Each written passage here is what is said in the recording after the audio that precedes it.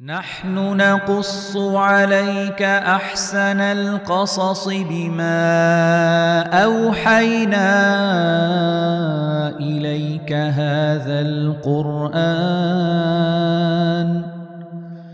وإن كنت من قبله لمن الغافلين. Assalamu alaikum wa rahmatullahi wa barakatuh. All praise is due to Allah, the One and the Unique. It is He alone that we worship, and it is His blessings that we seek. He is the Lord of the oppressed and the one who answers the dua of the weak. We were continuing, inshallah ta'ala, in our series about the prophets, al-anbiya wal-rusul.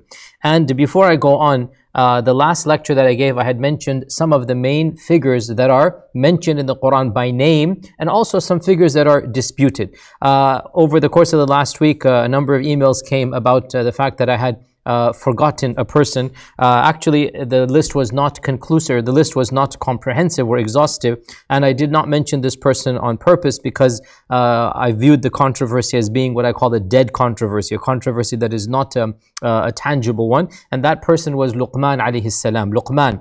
And Luqman, of course, is mentioned in the Quran explicitly by name. And yes, it is true that one or maybe two authorities in the very first generation of Islam, the generation of the Tabi'un, that they mistakenly considered Luqman to be a prophet. But in reality, pretty much the definitive statements from the giants, even from the Sahaba, Ibn Abbas and others, is very clear that Luqman is not a Nabi, but rather a Hakim, a wise man. And that's why Allah says that we gave Luqman al-Hikmah.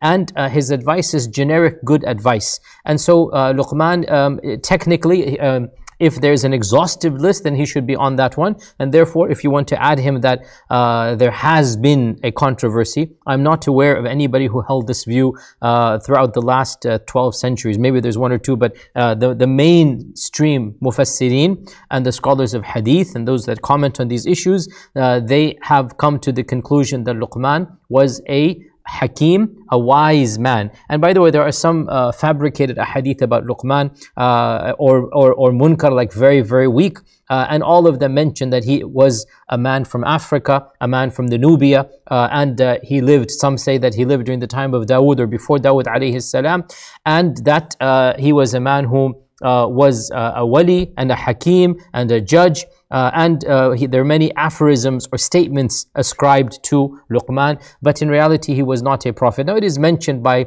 Qatada and maybe one more person from that generation that he was a Nabi. But as I said, the Sahaba themselves, Ibn Abbas and most of his students and the great Tabi'un and onwards, they all said that Luqman is a wise man. He was not a prophet.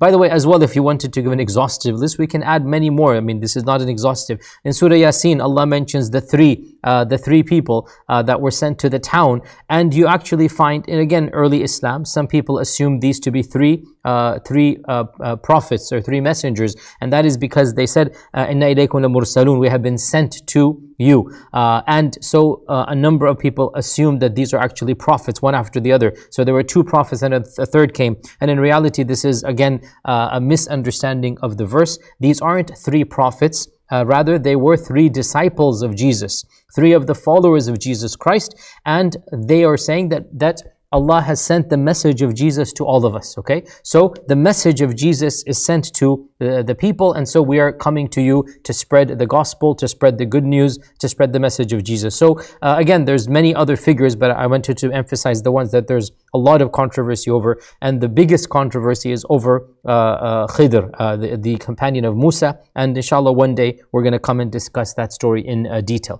Now we move on to the next topic, and that's going to be a significant portion of today's lecture, and that is the issue of the prophethood of women.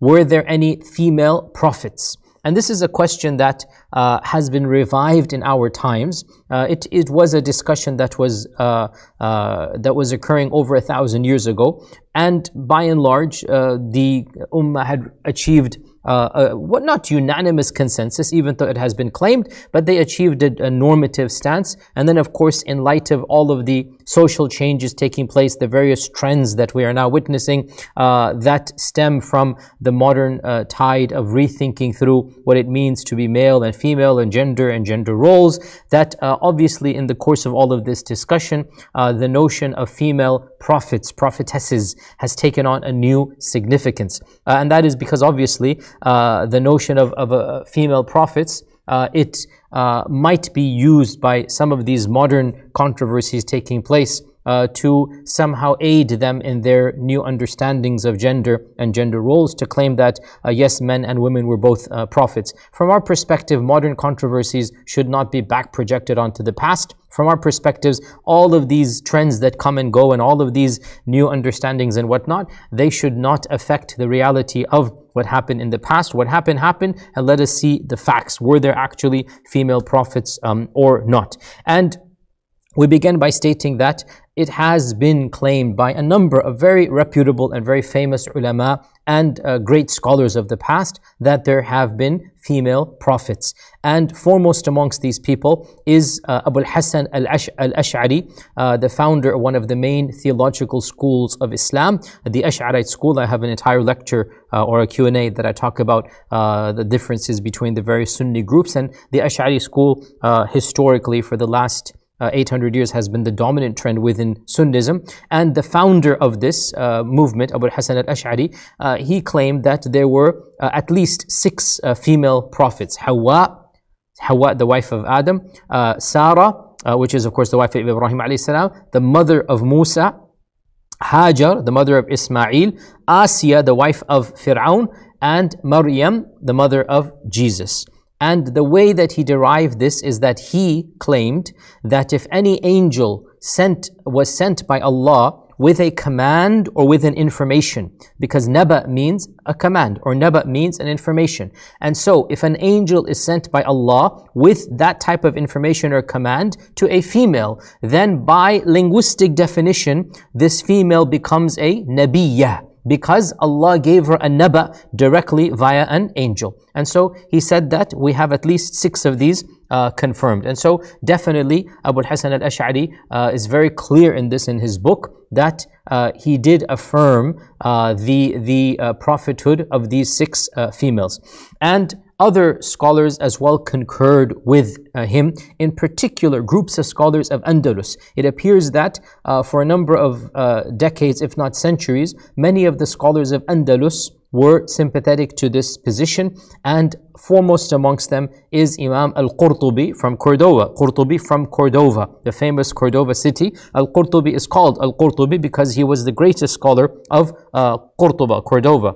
And Qurtubi says the correct position is that Maryam is a nabiyyah. Maryam is a nabiyyah, a female prophet, because Allah subhanahu wa ta'ala inspired her via an angel. And as for Asiya, the wife of Fir'aun, he said there is no evidence to indicate that she is a nabi. So Qurtubi looks at this list and he basically says, well, that's a bit of a stretch to make all 6. We don't know all 6, and so maybe some of them are. Definitely Maryam is, and Asiya we don't know for sure. And so Qurtubi is still affirming the concept of a prophetess existing, i.e. a female prophet. And perhaps the most oft-quoted authority in this regard is none other than the eccentric polymath. And by eccentric I don't mean in any diminishing manner or a derogatory manner. He's just eccentric, meaning he's atypical. He's a very interesting figure and persona, and the more you study him, the more intrigued you get. And that is the famous, once again, Andalusian scholar Ibn Hazm. Ibn Hazm mentions in his book Al-Fisal fil Milal wal Nihal, which is a multi-volume book that documents the controversies of Islamic theology and documents, what groups have said and which groups say what and why there's differences of opinion.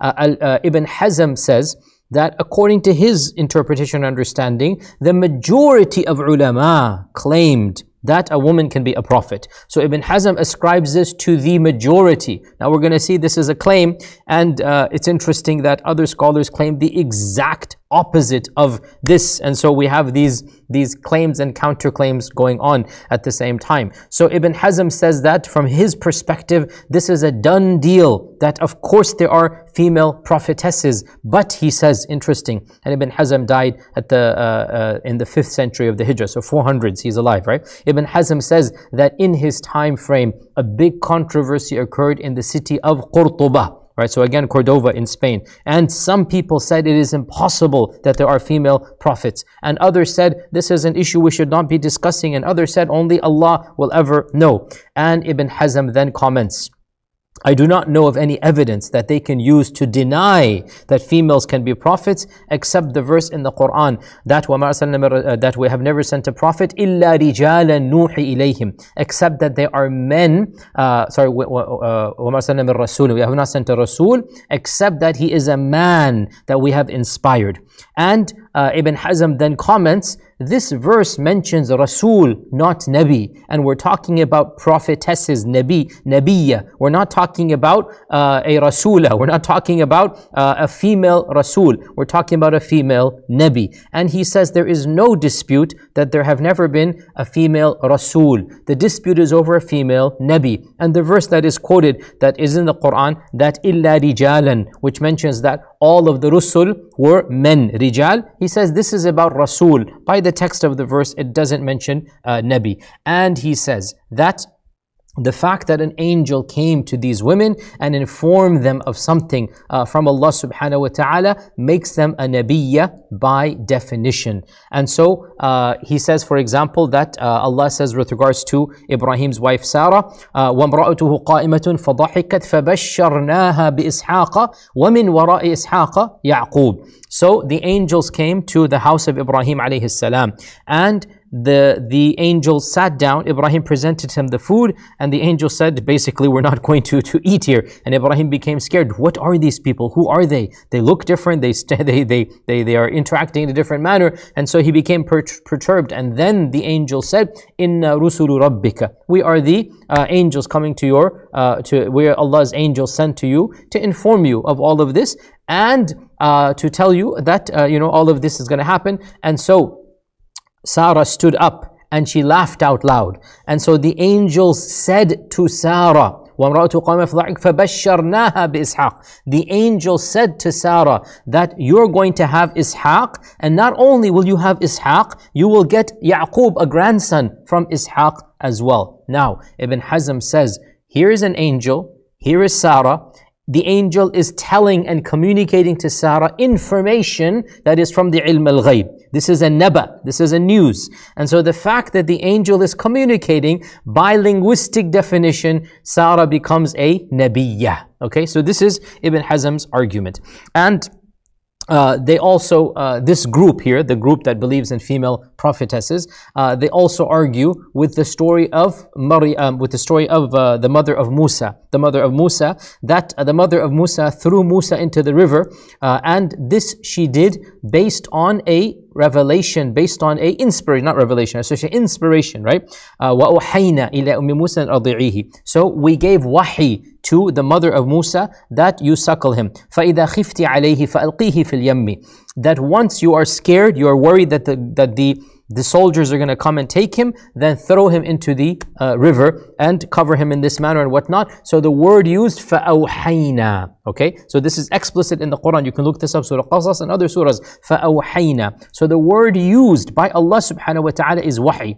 And so this group says, Allah is saying, we sent wahi to the mother of Musa. And wahi is something that is given to prophets. And therefore, and also, by the way, they would say, how can a lady throw her son into the river? I mean, what lady does that? This is something that doesn't come from the mind of a sane and rational person. This is something that only comes, obviously if you're insane, but she wasn't insane, or else Allah is telling you, just like Allah told Ibrahim to leave Hajar and Ismail and I'll take care of them. You don't do that. You just don't leave them unless Allah tells you, in which case you put your trust in Allah and you realize Allah has a plan that you don't understand. So these are some of the evidences. There's also the famous evidence in Sahih Bukhari and others that the Prophet ﷺ said that كمل من الرجال كثير ولم يكمل من النساء إلا مريم ابنة عمران وآسيا بنت مزاحم امرأة فرعون. That amongst men many are those that have reached kamal, perfection, and amongst women none have reached perfection except Maryam, the daughter of Imran, and Asiya, the bint Muzahim, the wife of Fir'aun. Now, Ibn Hajar comments on this, and he says, some have derived. He does not derive. Some have derived. He distances himself. Like, this is an opinion. He does not endorse it. Some have derived from this hadith that Maryam and Asiya were female prophets because the word kamula is used. And kamal implies perfection and the pinnacle of perfection. And therefore, if there is a perfect human, there is no concept of a perfect human other than the prophets. Therefore, the fact that the Prophet ﷺ is saying there are only two women that have achieved kamal, and he says Maryam and Asiya. So Ibn Hajar says some people have derived from this that they must have been prophetesses, because how do you reach kamal and you're just a righteous lady? How do you reach kamal and you're just a salihah or a siddiqah? Because there are many salihat, there are many siddiqat. This is something that wouldn't be that difficult. Ibn Hajar is saying some people say that. So the fact that kamal is used, so then it makes them prophetesses. Now, by the way, Ibn Hajar did not endorse the opinion, to be very clear. He just simply saying some people have derived this. Now, so the main scholars who endorse this are Al-Ash'ari, Al-Qurtubi, and Ibn Hazm. These are the three main names that are quoted about female prophets. And these are the summary of their arguments. Now, in contrast to this, pretty much everybody else disagrees with this notion, and a number of them have claimed there is ijma' that all of the prophets are men. Now, clearly, with our utmost respect to them, there cannot be ijma' when I've just quoted you three people whose books are still around, and all three of them are very reputable. And in fact, Ibn Hazm is saying that he doesn't even know there's a controversy. Why should there be a controversy? The majority say this. So from his mindset, and it does appear to be the case that at least in the lands of Andalus for a significant period of time, large groups of people held this opinion, and that's why Ibn Hazm seems surprised that this is a modern he is saying this is a modern controversy to negate, and that the bulk, according to him, felt otherwise. So with our utmost respect, the issue of ijma' does not really hold weight here, because again, you see there has not been ijma'. However, it is true to say that the bulk of the scholars outside of smaller groups of these have claimed otherwise, and that is that these evidences are not weighty enough to consider these ladies to be prophets or prophetesses. And Ibn Taymiyyah mentions this position of Ibn Hazm, and he says وَقَدْ شَذَّ Ibn Hazm. Ibn Hazm has an opinion that is solitary, shadh, which means it really goes against the bulk of the ummah. And Ibn Taymiyyah mentions that Al-Qadi Abu Bakr al-Baqillani and Abu Ya'la and Abu al-Ma'ali al-Juwayni, and all of them said, this is Ibn Taymiyyah I'm quoting, all of them said there is ijma' that none of the women have become Nabiyyah. And the Quran and Sunnah clearly claim that all of the prophets are men, and they quote the verse وَمَا أَرْسَلْنَا مِن قَبْلِكَ إِلَّا رِجَالًا نُوحِي إِلَيْهِم مِنْ أَهْلِ الْقُرَى, that we have never sent before you. وَمَا أَرْسَلْنَا, and remember Ibn Hazm says the word is أَرْسَلْنَا. وَمَا أَرْسَلْنَا مِن قَبْلِكَ إِلَّا رِجَالًا نُوحِي إِلَيْهِم مِنْ أَهْلِ الْقُرَى, that Allah is saying we have never sent anyone before you except that he was a man from the people of the towns, from the people of the villages and the cities, i.e. a cultured person. He wasn't from the Bedouins. He wasn't from somebody that is away from society. And the Ibn Taymiyyah says, and of the most explicit evidences, Ibn Taymiyyah says, is the verse in the Quran, مَا الْمَسِيحُ ابْنُ مَرْيَمَ إِلَّا رَسُولٌ قَدْ خَلَتْ مِنْ قَبْلِهِ الرُّسُلُ وَأُمُّهُ صِدِّيقَةٌ. This is an explicit verse in the Quran, that Allah is saying that Jesus, the son of Mary, is but a Rasul. Many are the Rusul that have come before him, and his mother was a Siddiqa, وَأُمُّهُ صِدِّيقَةٌ. Ibn Taymiyyah says, so غاية من انتهت إليه أمه, the max that his mother reached was صديقة. And that is because, as we know, the Quran is very clear that there are categories of righteous people. فَأُولَٰئِكَ مَعَ الَّذِينَ أَنْعَمَ اللَّهُ عَلَيْهِم مِّنَ النَّبِيِّينَ وَالصِّدِّقِينَ وَالشُّهَدَاءِ وَالصَّالِحِينَ. These are the four categories of righteous people: Nabiyyin, Siddiqeen, Shuhada, and Salihin. Nabi, we know what it is. Siddiq, like Abu Bakr as-Siddiq. Shuhada are the martyrs who their deaths are themselves signs that Allah subhanahu wa ta'ala loves them. And then Salihin, righteous people. So the fact that explicitly in the Quran Allah says وَأُمُّهُ صِدِّيقَةٌ, his mother was a female Siddiqa. This therefore indicates for Ibn Taymiyyah and for many people that when Maryam, and Maryam, who is Maryam? Maryam is the one that Jibreel came to her, and this is in the Quran. So she saw Jibreel, she spoke with Jibreel, and Jibreel told her, you're going to have a son. So Jibreel is giving her information, and she is seeing Jibreel and communicating with Jibreel, and yet still Allah says she is a Siddiqa. And this is a very key point that we're going to come back to now, or reiterate here. Now, the point that the majority say when they respond back to the points of Ibn Hazm and Imam al-Qurtubi and Abu al-Hasan al-Ash'ari, what they say is that first and foremost, the notion of وَمَا أَرْسَلْنَا مِن قَبْلِكَ إِلَّا رِجَالًا, that the notion of أَرْسَلْنَا, and I mentioned this in I think 2 lectures ago, that Allah sends prophets and messengers. So the fact that Allah uses the word arsalna does not necessarily indicate that it is only a Rasul. Rather, Allah does send Anbiya, and this is explicit in the Quran. There are multiple verses that the verb arsala is mentioned with a Nabi. Okay, and Allah subhanahu wa ta'ala is therefore saying that a Nabi can be sent. Doesn't mean he's not a Nabi. Allah sends a Nabi and Allah sends a Rasul as well. So the verse says, وَمَا أَرْسَلْنَا مِن قَبْلِكَ إِلَّا رِجَالًا. We have only sent Rijal. And Rijal of course means men.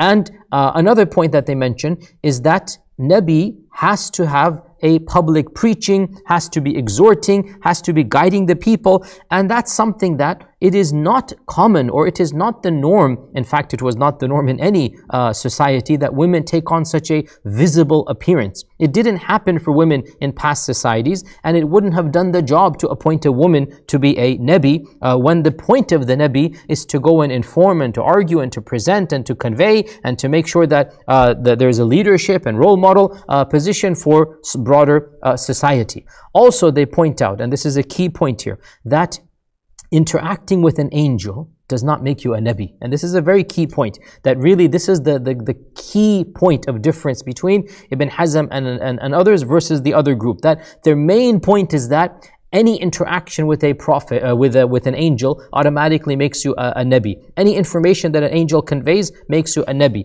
But that's not the case, because it is very, very clear that angels can come to human beings and angels can convey things to human beings, and that doesn't make the human being a prophet. We know this because there are authentic ahadith in this regard, in Sahih Bukhari and others, that Allah sent an angel to somebody who was visiting his brother, and the angel said, you know, what are you doing? Where are you going? And the man said, oh, I'm visiting my brother. Why? Do you have any money? No. Is there any issue? No, I'm just visiting him for the sake of Allah subhanahu wa ta'ala. The angel then says, I am an angel sent to you by Allah to tell you that such and such. Now the point being, it's very clear. The angel conveys the information from Allah to this person. Didn't make him a prophet. And so the point being that the main point, the main contention is that the interaction with an angel, and we know from the seerah that a number of Sahaba saw angels, and the angels are saying things that they're not aware of. In the battle of Badr, in the battle of Uhud, a number of Sahaba saw angels. And when in the Sahih Bukhari, when one of the companions was reciting Surah Al-Kahf, and lights came down, and the Prophet said, that was an angel you saw. He saw a light there that was listening to him. That was an angel that you saw. And Aisha radiallahu anha multiple times She saw Jibreel in the form of a human, and she could hear things here and there, but she didn't know. And Jibreel came in the form of a human and asked, what is Islam, what is Iman, what is Ihsan? This is conveying information to all of the Sahaba. And yet the Sahaba did not become prophets when they saw a human being in the shape of Jibreel. They were conveyed information. They're being taught things by Jibreel and the Prophet ﷺ. Jibreel is asking questions and then verifying, sadaqta, sadaqta, sadaqta, right? And so they are learning things directly from Jibreel. It doesn't make all of the Sahaba sitting there into prophets, obviously. And of course, another point that can be added here is Ibn Taymiyyah's very clear point that when Allah Himself says that Maryam was a Siddiqah, then that's kind of sort of QED, end of story. Like in the context of these verses, Allah is praising Isa and praising Maryam. And Allah says that Isa was a Rasul and Maryam was a Siddiqah. So in this context, this is a praise. If there had been a higher praise for Maryam, if she had been a Nabiyya, then it would have been appropriate to mention this over here. And as for the hadith that only two have perfected, well, there's another version that our Prophet ﷺ said that 4 are the women who have perfected their iman, and he added Fatima and Khadija. And we all know that Fatima and Khadija were not prophetesses, and so perfecting iman does not mean you are a prophet. So this shows us that you can perfect iman outside of prophethood, and of course the first part of the hadith negates the second part, because our Prophet ﷺ said many are the men that have perfected their iman, and amongst the women only 2 have done so. Many are the men. He didn't say the prophets have perfected their iman. He is talking about the fact that there are many men who have perfected their iman. So perfecting your iman to the level that a non-prophet can do, it is possible. Obviously the iman of the prophet is a higher level of perfection. Perfection has levels. It's not just a light switch on and off. Perfection has levels. And the prophets have achieved a higher level of perfection, no doubt about that. But the non-prophets, it is possible to achieve perfection. And our Prophet ﷺ is saying, amongst the women, Maryam and Asiya have achieved the highest level. And in another hadith, he added that the greatest women in history were 4, and Maryam and Asiya and Fatima and Khadija. And so this clearly indicates that we cannot use the hadith of Kamula to mention that, or to indicate that these were prophetesses. Now, as for the notion of wahi to the mother of Musa, that Allah says, وَأَوْحَيْنَا إِلَى أُمِّ مُوسَى. So we're going to come to this point in a few minutes. Wahi is of many, many different categories. And Allah says in the Quran that وَأَوْحَى رَبُّكَ إِلَى النَّحْلِ. Allah has inspired the bee. Allah has inspired the bee. This is in the Quran, in Surah An-Nahl, the chapter of the bee. Allah says, we have inspired the bee to take nests and hives in mountains and in trees and in the structures of men, and then eat and drink, from the Allah's blessings, and then produce a honey that is going to be beneficial. Now, we inspired the bees. Do the bees become prophets? Obviously not. So we're going to talk about this in a few minutes. Inspiration is of many, many, many different categories. And there is a category of wahi that happens to non-prophets. And that is the wahi that is given to the bees, the wahi that is given to the mother of Musa, that there is something in Arabic is called ilham. And ilham is an intuition that we cannot be certain is from Allah or not. We cannot be certain. And if it happens, it happens. If it's from our own selves, then we can only blame ourselves. So ilham is not something that it is from Allah subhanahu wa ta'ala, but it cannot be definitively claimed. And so we can say that the mother of Musa got this type of ilham, that she just began thinking, this is what I need to do, this is what I need to do. She doesn't know where, she doesn't know how. And of course, there is no alternative, because if you keep the baby at home, it will be massacred 100%. It's going to be killed, there's no question about that. And so doing something of this nature, it's actually not that unfeasible to imagine, because the alternative is certain death, whereas putting the baby in a basket and throwing in the river, Allah knows who's going to find it, what's going to happen, and so there's a possibility of survival. Therefore, with all of this, we say that the position of the vast majority of scholars, and Al-Qadi Iyad mentions this in his Shifa, and Al-Juwayni, and Ibn Taymiyyah, and others, they say that the qawl al-jumhur, those who said that there's ijma', again, one of our problems, and this is a very awkward topic, because always we hear ijma', ijma', ijma', and the point is that it's a totally different topic. Most of the time where ijma' is claimed, there is not ijma', but sometimes there is, and that's the question, who's going to decide when? That's why you need to do a deeper dive. That's why you need to look critically. Just because somebody said there's unanimous consensus doesn't mean there is. But generally speaking, when lots of people claim unanimous consensus, and we don't find a reputable scholar that has an alternative opinion, well then it does indicate unanimous consensus. However, if somebody says unanimous, and then we find multiple people, holding the position that he is saying has unanimously been disagreed, then we can take that with a grain of salt. And this is one of those issues. It should not be said that there is unanimous consensus that all the prophets are men. That is simply not true. Many are the scholars, and I quoted you 3 of the most famous ulama of our history who said that women can be prophets. However, we can say the majority of ulama looked at their evidences. And this isn't again, our problem comes, and this is a sensitive topic, that, people want to use this issue of female prophets for a modern cause, right? Because they have their notions of gender and whatnot. And that's a whole different topic. I definitely don't want to go there right now, and maybe one day I will, and we'll worry about the refutations when they happen. But for now, I just want to say that, this notion of rethinking through gender and gender roles and whatnot, and then you want to find female prophets to try to prove your particular narrative. Even if you were to follow Al-Qurtubi or Ibn Hazm or Al-Ash'ari or others, it really doesn't solve the problem that you have. It's not an actual problem, it's a problem that is a modern creation, because the type of equality you're asking for simply does not exist, neither in the scriptures, nor in Islamic history, nor even in lived reality. Such an equality has never existed, and frankly, it still doesn't exist. And that is because, and that's a whole different discussion, obviously. Allah created 2 genders. Each of them is equal in the eyes of Allah spiritually. And each of them has a role and a function. And each of them is equally blessed in their own ways. There is no competition. There is no trying to match up each and every of the 2 genders. Each one has a role to play. وَلَيْسَ الذَّكَرُ كَالْأُنْثَى. But the point is that even if you were to claim a few of these figures are prophetesses, it still doesn't service your narrative or the narrative of some people that they have with this regard. Because, well, firstly, as Ibn Hazm himself says, nobody is claiming there's a female Rasul. Okay, khalas, right there's no equality.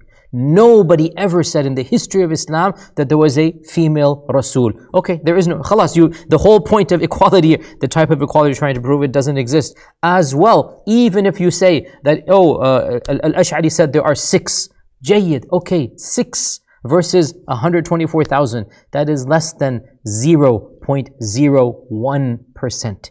What are you exactly proving in this regard? Even if you were to say Ibn Hazm's opinion or Al-Ash'ari's opinion, how does that help you in this claim that you're trying to make? No, it doesn't work, and frankly, it's just not a very academic, it's a bit of a desperate attempt to try to prove that which cannot be proven from the scripture. The entire scripture, beginning to end, and lived realities, and our human history, not just Islamic history, human history, teaches us that وَلَيْسَ الذَّكَرُ كَالْأُنْثَى, the male is not like the female, as the Quran says, and there is no competition. It's a problem setting up a competition and trying to see, Jannah doesn't lie under the feet of the one who gives the Jum'ah khutbah. Jannah lies under the feet of the mother. Allah blessed the mother with things that He did not bless the father with, and Allah gave the father and men things that He did not give to women. And this is why this whole attempt to try to prove this type of modern agenda is simply not going to be conducive. And rather than trying to reorient the scriptures and the past,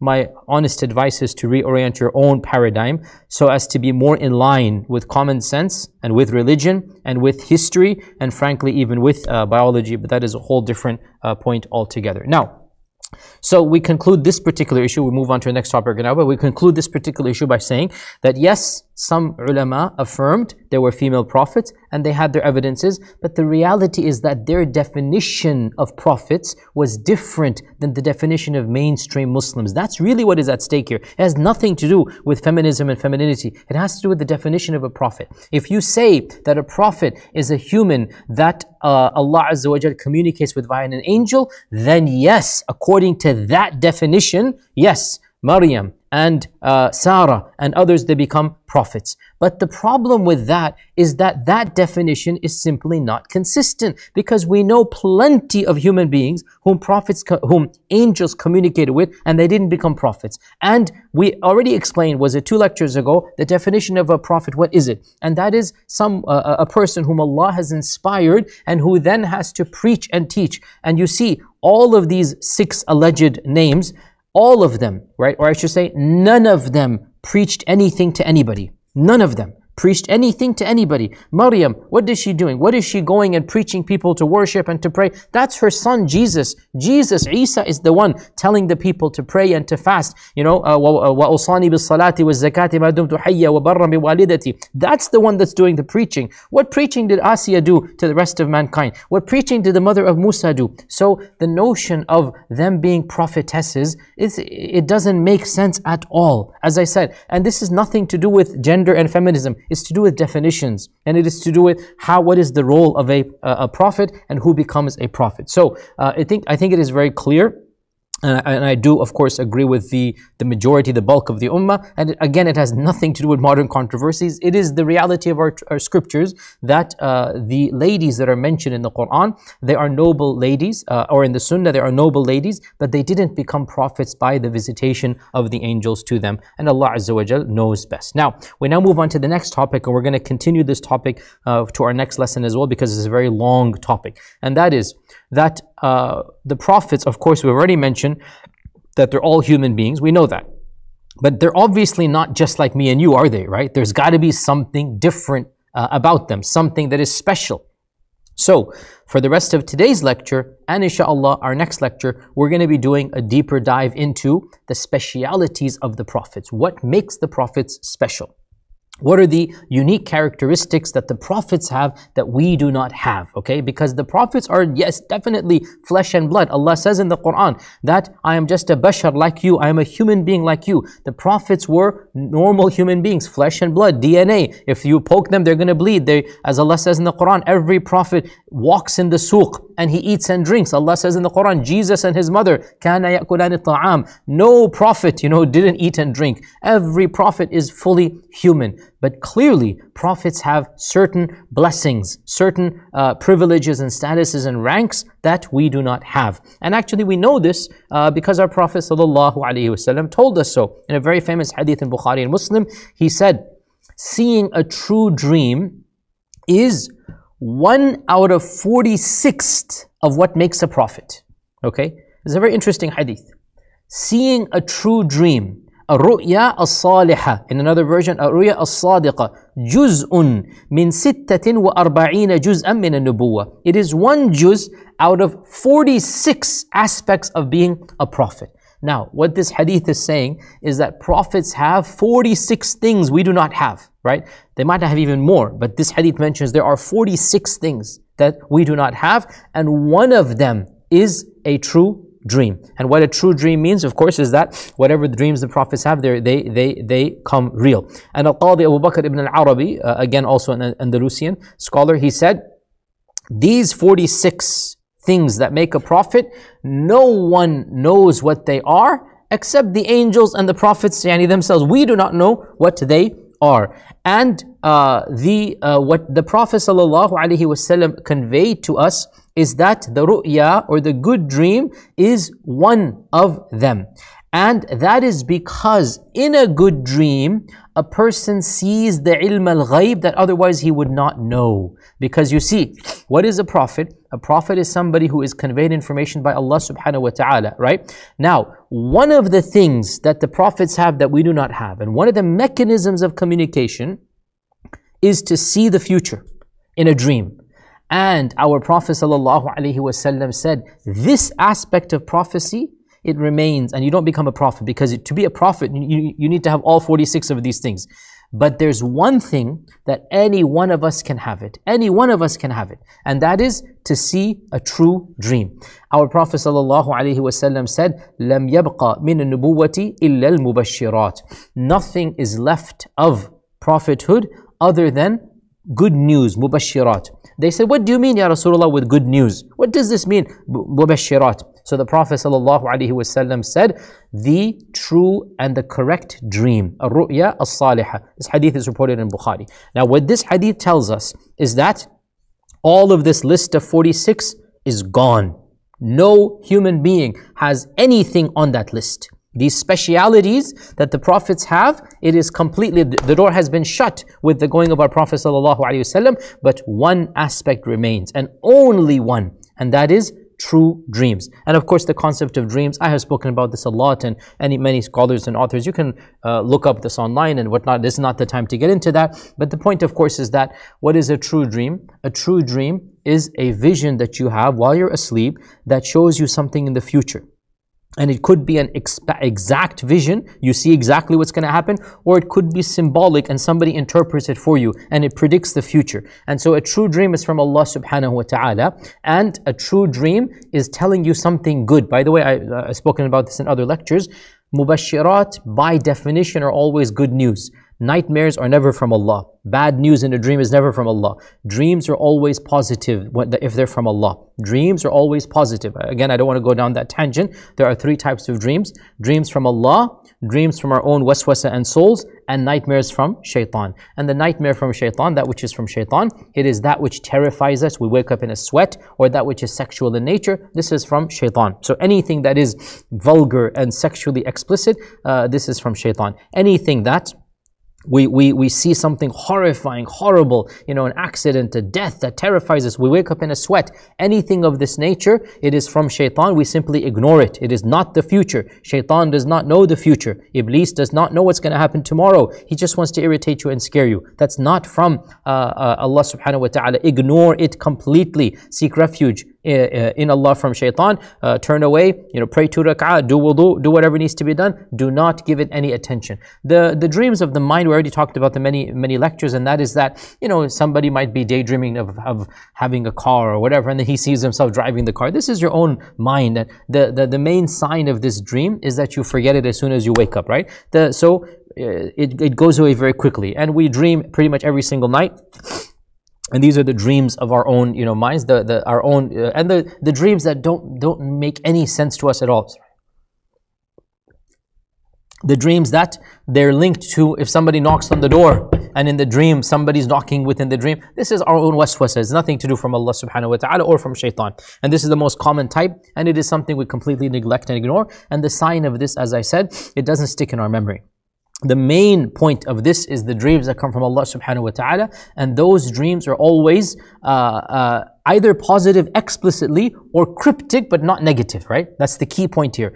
You can have a cryptic dream that you don't understand, but it's not going to terrify you. Well, again, I don't want to go into too much, because the more detail we go into, sometimes a dream might make you feel scared of Allah. That might be from Allah.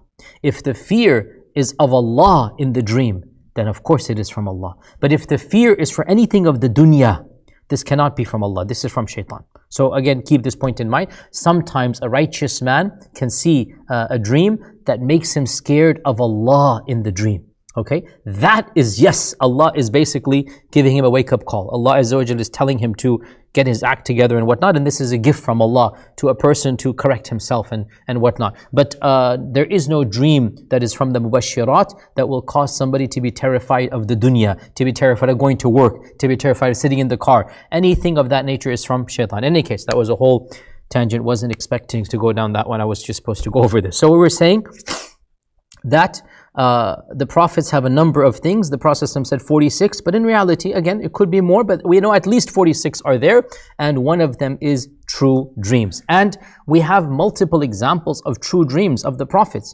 Most famously, the Prophet ﷺ saw when they were going to Hudaybiyah, when they're going in the incident of Hudaybiyah, in the 6th year of the Hijrah, when the Prophet ﷺ was taking an Umrah expedition to Mecca for the first time since leaving Mecca. You all know what happened, that they stopped him and they weren't able to perform the Umrah. Now on the way to Mecca, the Prophet ﷺ said, I saw a dream last night that I saw myself performing tawaf around the Kaaba. And the Sahaba were elated. Alhamdulillah, khalas, it's going to happen. Now when they were stopped, there was grumbling. And one of them said, Ya Rasulullah, didn't you tell us that you saw the dream that we're going to do tawaf around the Kaaba? And the Prophet said, indeed, I saw it and it shall happen. But did I tell you it would be this year? I saw the dream. It's going to happen. But did I tell you it will be this year? No. Okay, and what happened? The very next year, that dream came true.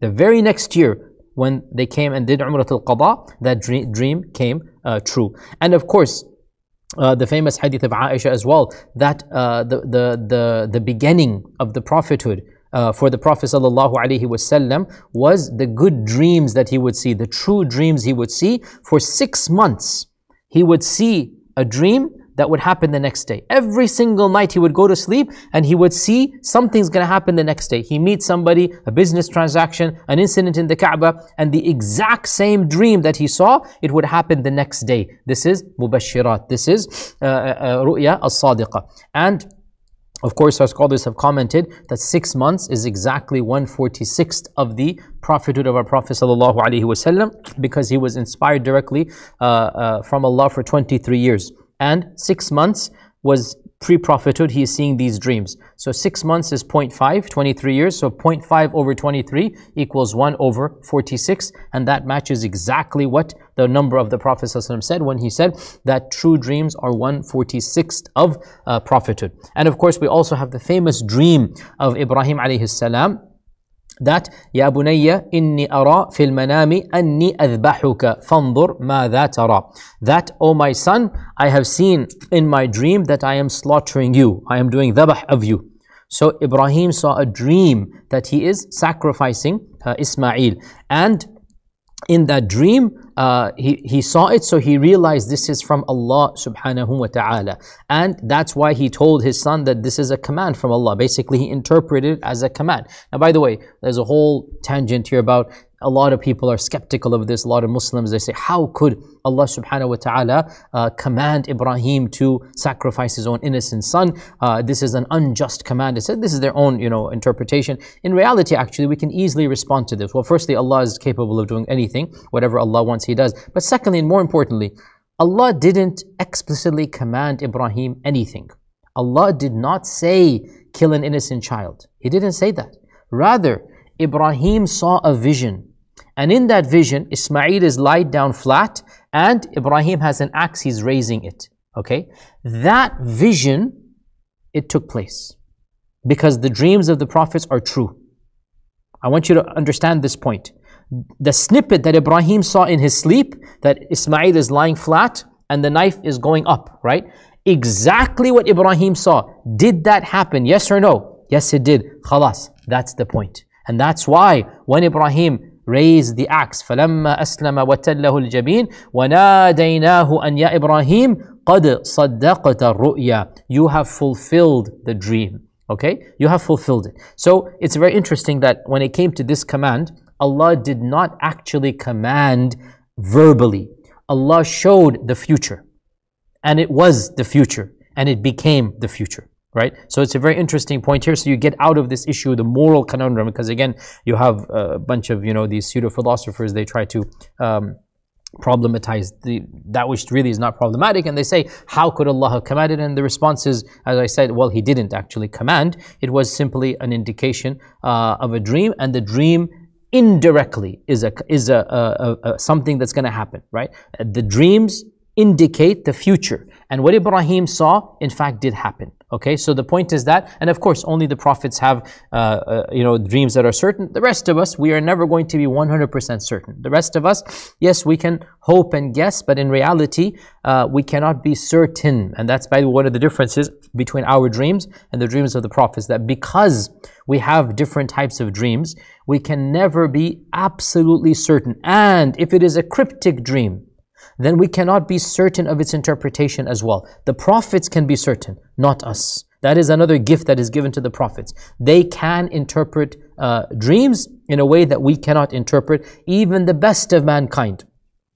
In a famous hadith in Bukhari, the Prophet ﷺ saw a dream and Abu Bakr said, "O Messenger of Allah, let me interpret it." And when he interpreted it, the Prophet ﷺ said, "You are right in some things and wrong in the others." So Abu Bakr as-Siddiq radiallahu anh was not able to interpret 100% accurately, and the Prophet ﷺ obviously was able to interpret it. So the point being that the issue for us as non-prophets, that yes, it is true that dreams can be a type of prophecy from Allah. But the question is, how do you know for certain? What if it is from your own waswasa? Because yes, I said generally you forget your waswasa dreams, but that's generally. Sometimes, like if you really are, let me give you a simple example that, again, realistic example, that suppose, mashallah, tabarakallah, boy and girl are, mashallah, they wanted to get married together and whatnot, and they're making dua and they're whatnot. So the boy sees the dream that I have married the girl, okay? How does he know that this is from Allah or from his own waswasa? How does he know? He does not know. He cannot know for certain. And therefore, if that marriage does not take place, he cannot go around saying, "Oh Allah, you showed me the dream." How does he know? So this is really the issue that comes here, that nobody can compare our dreams to the dreams of the prophets. As for the prophets, they do not dream except from Allah subhanahu wa ta'ala, and all of their dreams without exception are portends of the future. All of their dreams indicate something that's going to happen in the future. So this is one of the main points of difference between us and the prophets. Now obviously this leads us to the other issue, which is that the fact that prophets are prophets, obviously the main thing that makes them prophets is not just dreams, it is the notion of inspiration. Dreams are one type of inspiration. Dreams are one type of inspiration. What makes prophets prophets, the main thing, the number one issue is obviously direct communication from Allah subhanahu wa ta'ala to the prophets, and the certain knowledge that the prophets have that this is a communication from Allah subhanahu wa ta'ala. And this is the notion of wahi. And the Arabic word wahi, it means to communicate in a manner that is not detectable to other people. That's what wahi means. You are communicating in a way or a fashion or a form that others are not aware of. And Allah mentions in the Quran, Surah An-Nisa, verse 163, "Inna awhayna ilayka كما أوحينا إلى نوح والنبيين من قبله والنبيين من بعده وأوحينا إلى إبراهيم وإسماعيل وإسحاق ويعقوب والأسباط وعيسى وأيوب ويونس وهارون وسليمان وآتينا داود زبورا." This is a very explicit verse, which again, it's common sense.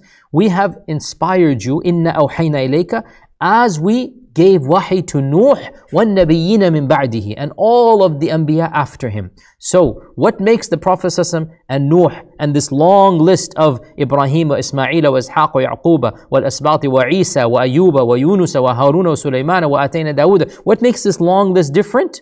The beginning of the verse, Inna awhayna. Allah's wahi has been given to them. So the main difference between us and the prophets is of course the notion of wahi. And we already mentioned 10 minutes ago or so that not every wahi makes you a prophet. There is wahi that is generic. There is wahi that can be given to the non-prophets. And the Quran is explicit that Allah awha to non-prophets, and He gives wahi even to the animals or to the creation. And we know that the Prophet ﷺ said that there's something called mulhamun, that they have ilham from Allah, that there's not going to be any prophet after him, but there is intuition that comes from Allah, and that intuition, if there's anybody in my ummah that has it, it is Umar ibn al-Khattab. So we have this notion of communication that is indirect, but it is not definitive and certain. And that is a type of wahi that we get, which is called ilham. It doesn't make us prophets. It does not make us prophets. What type of wahi comes to the prophets? The Quran mentions multiple categories. And the most famous verse is Surah Ash-Shura, verse 51. And inshallah we'll mention the verse, explain it, and then pause and continue next week, because this is a much longer discussion. The Quran mentions that wahi is of multiple types. It's not one type. How does Allah communicate? The realities are never going to be known to our limited minds. But the Quran tells us that there are different ways of doing that. And the most important verse in this regard is Surah Ash-Shura, verse 51. Surah Ash-Shura, verse 51. That Allah says that it is not possible that it is not possible for a person to so I'm forgetting the Arabic here. يكلم الله إلا وحيا أو من وراء حجاب أو يرسل رسولا فيوحي بإذن ما يشاء. ما كان لبشر, excuse me, sometimes my mind just goes blank, as all of the huffaz, that happens sometimes, right? That ما كان لبشر, it is not possible for a human that Allah Azza wa Jal speaks to him, okay? And يكلمه الله, Allah speaks to him. No bashar can be spoken to by Allah subhanahu wa ta'ala. Then Allah says, إلا وحيا أو من وراء حجاب أو يرسل رسولا فيوحي بإذن ما يشاء. Three things are mentioned. Look this up, Surah Shura, verse 51. It is not possible for a human to have Allah communicate with him except through wahi, or from behind a veil or curtain, or by sending a angel, basically another messenger, an angel, right? So that the angel then informs what Allah Azza wa Jal wants to speak by His permission. So in this verse we learn the very important reality that wahi from Allah to the prophets is not the same type. And there's different types of wahi. And this is the notion of the categories of wahi. This verse mentions the highest three. Other scholars have derived another 4 or 5 or 6. And so some scholars have 8 or 9 total categories. Ibn al-Qayyim has a famous category, 7 categories in his book Zad al-Ma'ad. But this verse mentions the top 3. That when Allah wants to, مَا كَانَ لِبَشَرٍ أَن يُكَلِّمَهُ اللَّهُ. When Allah wants to speak to a man, when Allah wants to speak to a human, it must be through one of 3 categories. And number 1 is wahi. That Allah subhanahu wa ta'ala puts it into the heart of the Prophet directly. So the Prophet knows this is from Allah. And this is only for the Prophet. If anybody who's not a Prophet says, God is speaking to me, he's lying.